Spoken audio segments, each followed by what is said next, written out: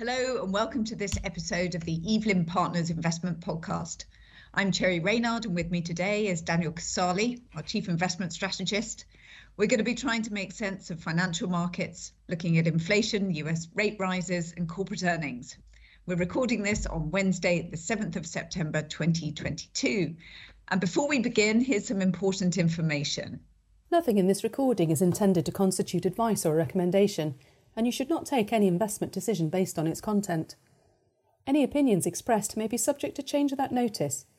Remember that the value of investments can fall as well as rise, and that you may not get back the amount you originally invested.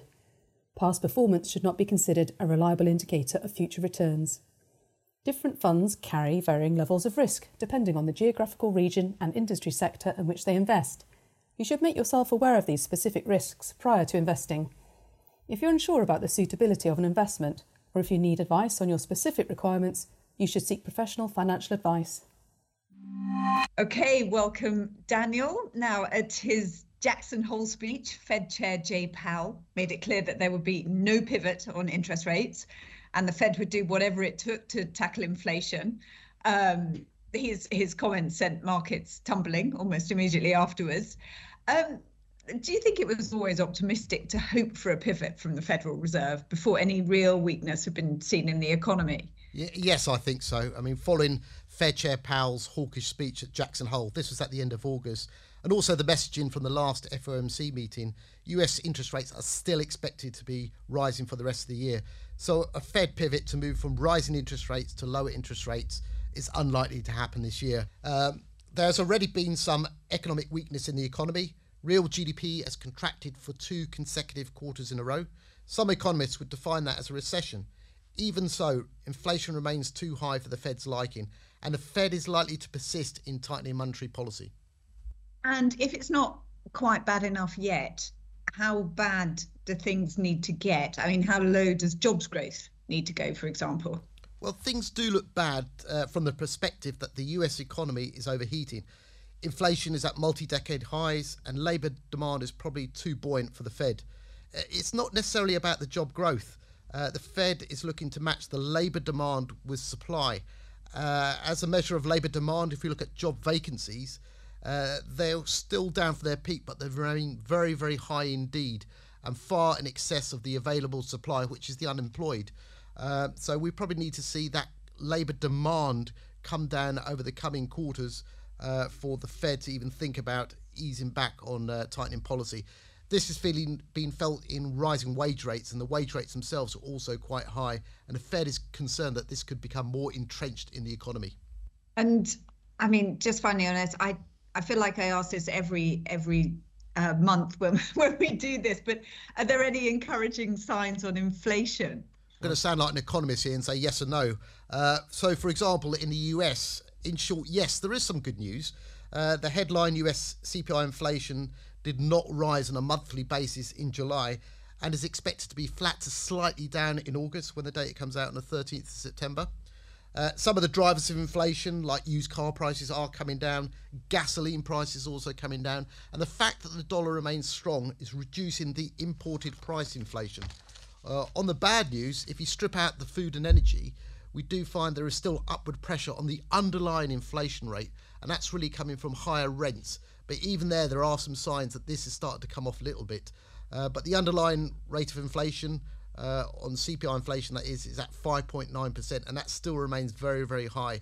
So there's plenty of political pressure on the Fed to address this cost of living. And, markets sold off a long way over, a period of a couple of weeks.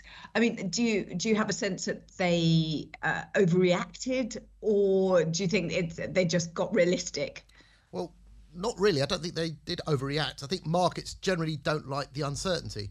And with inflation elevated, there's a risk that the Fed could surprise markets with much higher than expected interest rates. Given that the tech sector is very sensitive to interest rate and a sizable part of the global stock market, there is some potential for downside. However, much of the tightening that the Fed has done is already priced into both equity and bond markets. We can see that equity valuations are a lot more cheaper than they were at the start of the year, and bond yields and short-term interest rate expectations have risen quite markedly. So looking forward, global stocks are well placed to recover from these oversold levels, but with a caveat. that providing there is evidence that the US economy is no longer overheating. Okay, thanks, Daniel. Now, if we could turn to Europe, there seems to be this sort of dichotomy in Europe. So European consumers have been in the eye of the storm on the global energy crisis, but then company earnings have actually held up reasonably well. I mean, to you, what explains this kind of difference? Well, unsurprisingly, with the rising cost of energy, European consumers do not feel that confident at all about the outlook. In fact, if you look at consumer confidence data for the Eurozone in August, it was lower than at the depth of the pandemic in April 2020. Annual retail sales, they're only available up until June, but they're hovering around zero, and it's expected to fall sharply over the coming months in line with this weak confidence. Okay, and why is it a better picture for European companies? Well, essentially, in a higher inflationary environment, pricing power for listed European companies has improved. By raising the prices of the products and services to offset the increased cost of energy and wages, profit margins in aggregate have risen to record levels. So, despite the high energy prices, European companies, and that includes the UK, have produced solid company earnings for this recent second quarter just announced. So European companies posted earnings per share growth, for example, of 28% increase from a year ago. And even if it excludes the outside profits from the energy sector, European earnings per share still rose by 9% from a year ago in that second quarter. So that's not too bad looking back, but do you think there's still pain to come on earnings? And if so, are certain sectors particularly vulnerable? Yes, I mean, it really depends on which sector you're looking at. So those heavily energy dependent sectors such as manufacturers in the auto sector, they are vulnerable to downward pressure in company earnings because they have to pay higher energy costs. However, the consumer sector is also vulnerable, particularly as Europeans are going to spend more on energy and less on the shops. However, the energy producers, chemicals and basic resources, they have strong earnings growth in this high inflation environment because they have considerable pricing power. Certainly there are risks surrounding European stocks in general, but companies that continue to deliver on earnings front, supported by this strong sales from the pricing power and a weak euro, this does provide an opportunity for investors, even though the market risks have risen. Right, and then finally we've got to turn to the UK. So we've got a new PM making big promises, but inflation remains a big unknown. So this month has seen some astonishing predictions for UK inflation. Like, I think Goldman Sachs was warning it could hit 22%. Can it really be that bad? Well, I think it's an understatement to say UK inflation is a big unknown. If we look at the UK inflation, it's been driven by surging wholesale gas and electricity prices. Now, there's multiple reasons for that, from low levels of inventories, the Russian invasion of Ukraine, the climate agenda, other nations buying up more and more gas and struggling to find alternative sources for energy. We did see that Ofgem, the energy regulator, last month, they raised the energy price cap by 80% compared to its previous cap, and further wholesale gas price rises are expected early next year. And of course, this could put upward pressure on inflation. However, a lot depends on our new Prime Minister, Liz Truss, and what she does to mitigate this rising cost of energy. We still don't know what Liz Truss is going to do, but there's lots of speculation that she's going to freeze the energy price cap. We don't know at what level. She did say at today's Prime Minister's question that announcement's going to be done on Thursday, but this could have a big implication for bringing down inflation, mathematically at least. On balance, I know Goldman's got a very high figure, but the consensus average of economists surveyed by Bloomberg believe that UK inflation will peak at about 12% in the fourth quarter of this year and steadily decelerate to 2023. So it does depend on what the Prime Minister is going to do in terms of her policies about when or where UK inflation peaks. Okay, and so there are also incredibly, as well as gloomy predictions on inflation, there are resulting gloomy predictions about the impact on the UK economy. So I'd actually put the same question on this. Is it really that bad? Well, I'm going to put the same answer as an economist. Yes or no. True, inflation is running at its highest level since the early 1980s, but the unemployment rate of 3.8% is more than half of the rate back then and is trending down. The labour market is this bright spot in the economy to keep consumption growth at least chugging along. Nevertheless, there is still going to be economic downside, as consumers and businesses tighten their belts to pay for the sharp energy cost increases. But again, a lot depends on what the government's going to announce tomorrow. I mean, do you have a sense of how painful it's going to get for the UK consumer? Well, that's to be expected. The consumer outlook does not look good, given the impact of higher inflation on reducing real incomes from inflation. Households, though, they can reduce their savings and borrow a lot more to offset some of this cost. We have seen in some of the household credit data that has picked up quite strongly. So people are borrowing more on plastic to get through, which is not great for the longer term, but at least it does give consumers an avenue for their finances. Nevertheless, if you look at the Bloomberg consensus of economists, they expect virtually no household consumption growth at all next year.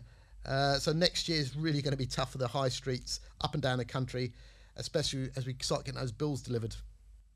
And do you think that the UK is being hit worse than elsewhere? Well, relatively speaking, the UK has a bigger inflationary problem than, say, the US, where the strong dollar has reduced import costs, and America's sizable fracking and oil industry has partially insulated the country from the worst of the energy crisis. Europe faces similar energy concerns with the UK and shows how vulnerable both economies are directly and indirectly to Russian gas supplies. It could be argued that Germany's energy situation is worse than the UK due to its high dependence on Russian energy. Either way, how economies fare will depend on how severe the winter is, how much demand can be curtailed by high prices, and how much inventories can be built up in the meantime. So, in Donald Rumsfeld speak, the late US Defence Secretary, these are known unknowns for the UK and European economies. However, the UK economy is not the stock market. Many of the larger companies in the UK stock market have a global focus. Around 2/3 of US large cap index earnings are from abroad. This means that many companies have relatively low exposure to the domestic economy. The UK stock market still looks cheap relative to many of its peers, and a weak sterling exchange rate has boosted the value of US dollar earnings when they're repatriated back to the UK. Could you give us sort of a big picture on your current views, you know, the key themes that you're looking at? Well, I'd focus on 5 themes. The first one is still to favour equities over bonds. We think that companies are better able to deal with an inflationary environment by raising prices, unlike the fixed income market where coupons yields are fixed and likely to lose money in real terms. Also, equities are cheaper than bonds. The second theme is in terms of sectors. We like energy stocks. They tend to do better in a higher inflationary environment and have decent earnings growth potential. And further, considering that the Western government policy has been aimed at reducing fossil fuel use, big oil and gas companies are focused on raising the profitability and returning more value to shareholders through dividends and share buybacks. Third, by geography, we still like the UK, international focused stocks that is, not the domestic ones. So given that the domestic outlook is bleak, we think it's those international focused companies that stand to benefit from the rise seen in energy prices and also raw material prices. We think they can also gain in terms of their profits from a weak sterling as those dollar revenues are translated into a weaker currency. Fourth, we would continue to stay away from US mega cap stocks, which we've been saying for all this year. Apple, Amazon, Microsoft, they're very rate sensitive and they're vulnerable to rising yields. They also entail sizable portfolio risk. And then finally, we do like gold as a portfolio diversifier. Gold has performed better than bonds and is less vulnerable to inflation and also has a lower correlation to stocks. Okay, great. Thank you, Daniel, for that roundup. And thank you to our listeners for tuning in. All references and lines spoken about in this episode can be found in the episode show notes. And you can find lots of other investment articles on evelyn.com, including Can Investors Gain Trust in Trust? Please do subscribe to our show if you haven't done so, and you can rate and review us in the App Store. Until next time.